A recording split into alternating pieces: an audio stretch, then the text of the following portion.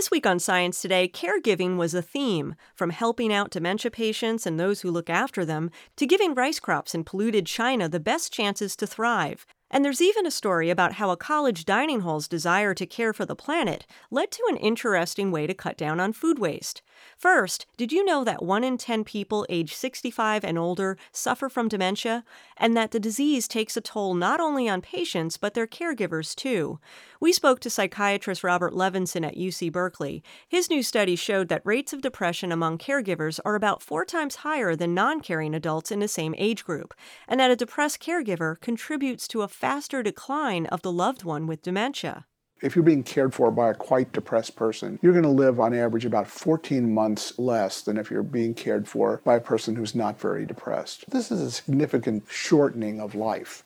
And at UC Davis, we met with Colin Carter, a professor of agricultural and resource economics. He cares about how surface ozone impacts rice plant production in polluted China. There's a critical period during the growing season for rice where when you have a day of extremely high ozone, that can reduce the yield up to 1%, just one day. So we measured across the country that yields could be reduced by 2% or more.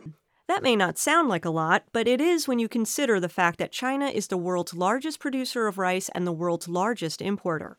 So Carter is hoping their findings will help China enact regulatory policies to alleviate damaging effects of ozone pollution on rice yields. Finally, in an effort to reduce food waste and create a more sustainable approach to dining, Jill Horst at UC Santa Barbara describes how they dealt with all the half-eaten apples they were noticing in their tray returns.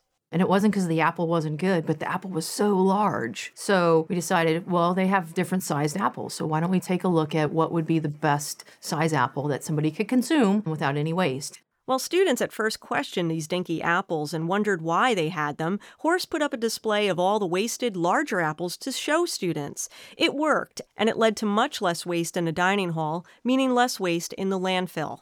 Well, that's all for this week. If you want to stay on top of University of California research, subscribe to Science Today on iTunes or SoundCloud. Until next time, I'm Larissa Brannon.